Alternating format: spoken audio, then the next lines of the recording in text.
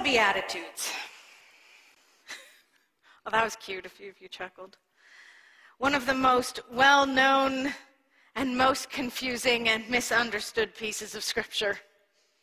But first, how did we get here? Well, we started out a few weeks ago with Jesus and his cousin John, and Jesus was getting baptized in the Jordan River. Why does Jesus get baptized? Jesus, the sinless second person of the Holy Trinity, why does he even need to be baptized? Great question, nobody knows. But lots of people have had very strong opinions about it for the last 2,000 years. Even John was confused. But Jesus insisted because, quote, "It is proper for us in this way to fulfill all righteousness." It's a weird flex, but we'll go with it. And if you pay attention, righteousness is going to come up throughout Matthew's gospel.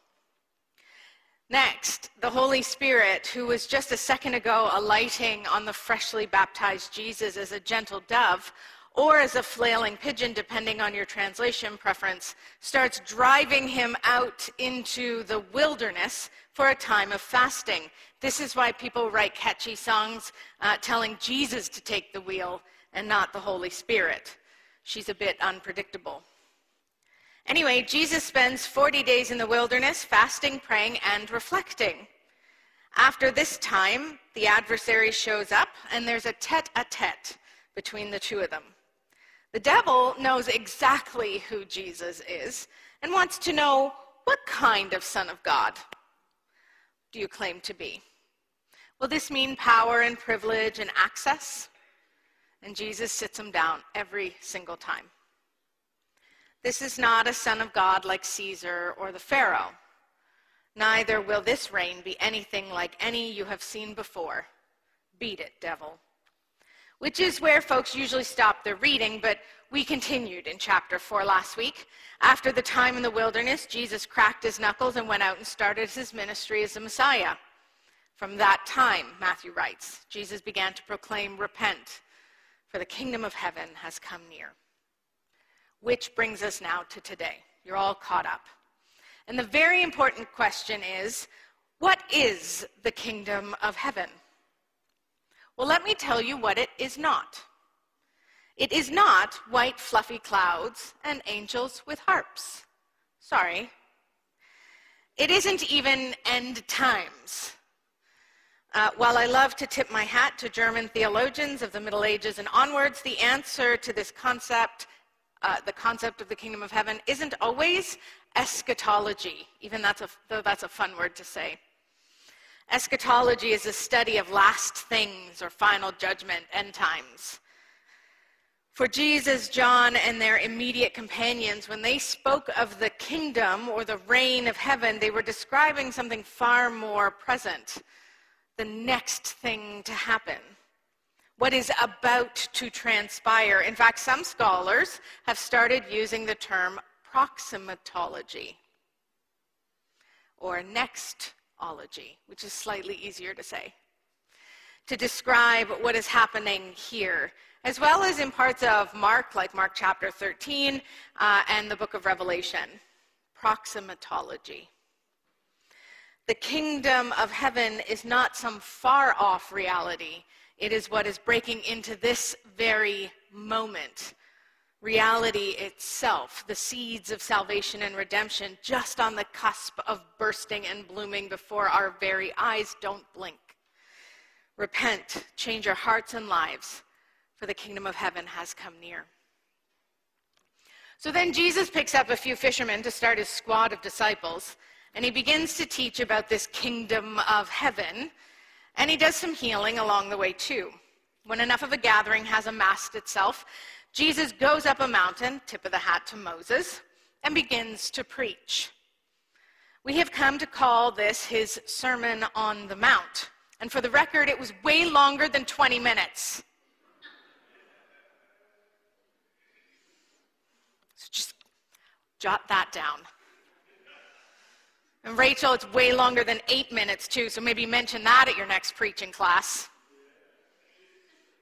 In fact, the Sermon on the Mount takes up 3 whole chapters in Matthew's gospel, and it's jam-packed with all sorts of topics and sayings and directives, and does not follow the rules of sermon writing. Also, write that down. Here's the other thing, though. It's full of traps. Gary, when you're making up my sermon title for your recordings this week, and I don't know where you get those from, but I'm going to invite you to use for this Sunday, it's a trap. I'll even let you use a picture of Admiral Akbar. He's writing it down. Now, I'm not suggesting that Jesus himself was trying to trap anyone. No. But over the millennia, and the various translations, and the libraries of theology and doctrine, and the institutionalizing, whitewashing, and calcifying of religion, we've completely lost touch with the rhetorical devices that the original audience would have understood as inseparable from Jesus' message. We read the Bible too rigidly, too stoically, and with too much literalism. I said was I said. I'll just let you simmer on that. We read the Bible too rigidly, too stoically, and with too much literalism. We've turned the Bible into bricks and mortar where it's meant to be the springs on trampolines. So when we come up against something like the Beatitudes and the Sermon on the Mount in general, we brace ourselves for a wall of shoulds and have-tos. We ready ourselves for the marching orders, the entry requirements for being part of Jesus' club. Do you know what I mean? I've actually heard people say, when I hear the Beatitudes, it's hard for me not to hear Jesus as stating the terms under which I might be blessed. Thanks, Apple. Just scroll to the bottom and say, I agree, it's fine. For instance, blessed are the pure in spirit, for theirs is the kingdom of heaven, can lead one to ask, am I pure enough in spirit? And conclude, I should try to be more pure in spirit. Or when one hears, blessed are the peacemakers, then it means one needs to up their peacemaking game, so long as it doesn't adversely affect the bottom line, right? Oops. But here's the first trap of Jesus' sermon. And it's a trap that we have set for ourselves. The trap is as simple as it is subtle. It is believing that Jesus is setting up the conditions of blessing rather than just blessing his hearers. Let me say that again. Jesus isn't in this moment laying out requirements or setting up conditions. Jesus is simply blessing. And that makes us feel uncomfy. Grace usually does. So we do some weird mental and theological gymnastics to twist Jesus' words into a to-do list, into boxes that we can check. We're okay with grace as long as we can work for it. But that's a trap. And we have done this to ourselves. And we've done it to one another, but that's a sermon for another day. We've also messed up the word blessing, which doesn't help our cause. We think it has something to do with happiness and health and wealth and makes for a really good post on Instagram. I assure you, it does not. Greek scholar Rob Mialis writes, it is impossible to insist too strongly on the meaning of this Greek word, which we interpret blessing. Makarios. This is much more than contentment. It's an interior joy that becomes external. Elation translated into shouts and songs and acclamations. Blessed is not a subjective feeling of happiness, but a declaration of an objective reality. Richard Rohr writes in his book, Jesus' Plan for the New World, the Beatitudes offer us a more spacious world, a world where I do not have to explain everything, fix everything, or control anything beyond myself. A world where we can allow a capitalized larger mystery to work itself out through us and in us. These things are done to us more than anything we can do. End quote. Wonderfully, it is not about being right anymore. Who can fully do the Beatitudes right? It's a rhetorical question. Nobody can, because they are not a list of requirements. The original audience understood that. We have lost it over time and turned it into a minefield. It's a trap to think that it's a list of requirements. Jesus is just speaking blessing, full stop. All of these conditions which have left many feeling oppressed or devalued or forgotten or derided by the empire, by society, even by their family and friends, they're not barriers to God. They're not barriers to God's blessing or God's grace or God's presence. Jesus speaks blessings promised by God to those people who already are what the Beatitude describes.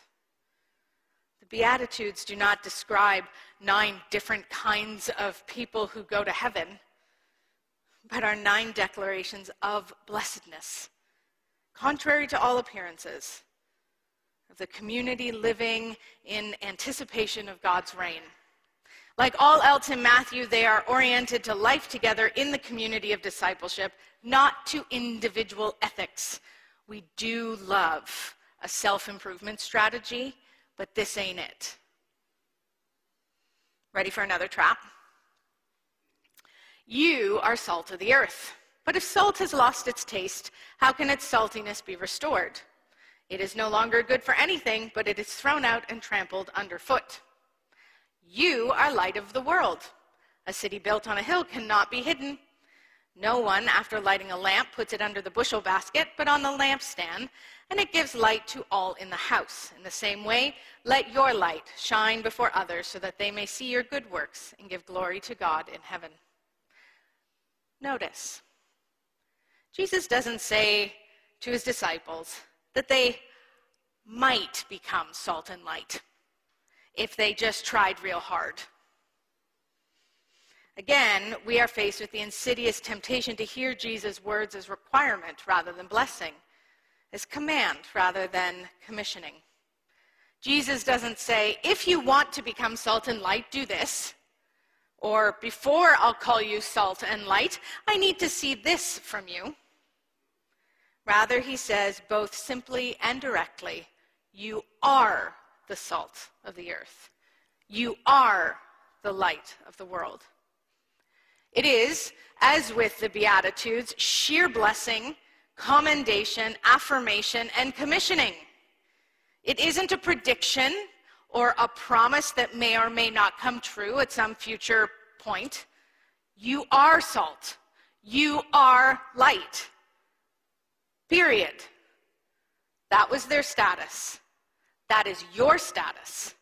That is my status. Full stop. Here's the thing with turning Jesus' blessings and commissioning into lists of requirements. Here's what happens when we fall into this trap. It means that we spend our life of discipleship chasing the goal rather than realizing that we're already there. We spend our energy trying to be or trying to become rather than realizing that we already are. We spend our time trying to become something that we can't do on our own anyway. Stop trying to be the salt of the earth. You already are. Stop trying to become the light of the world because you already are. The insidious other side of this trap is that if we're too busy trying to be a thing, we are not using our time, talent, and treasure actually being the thing.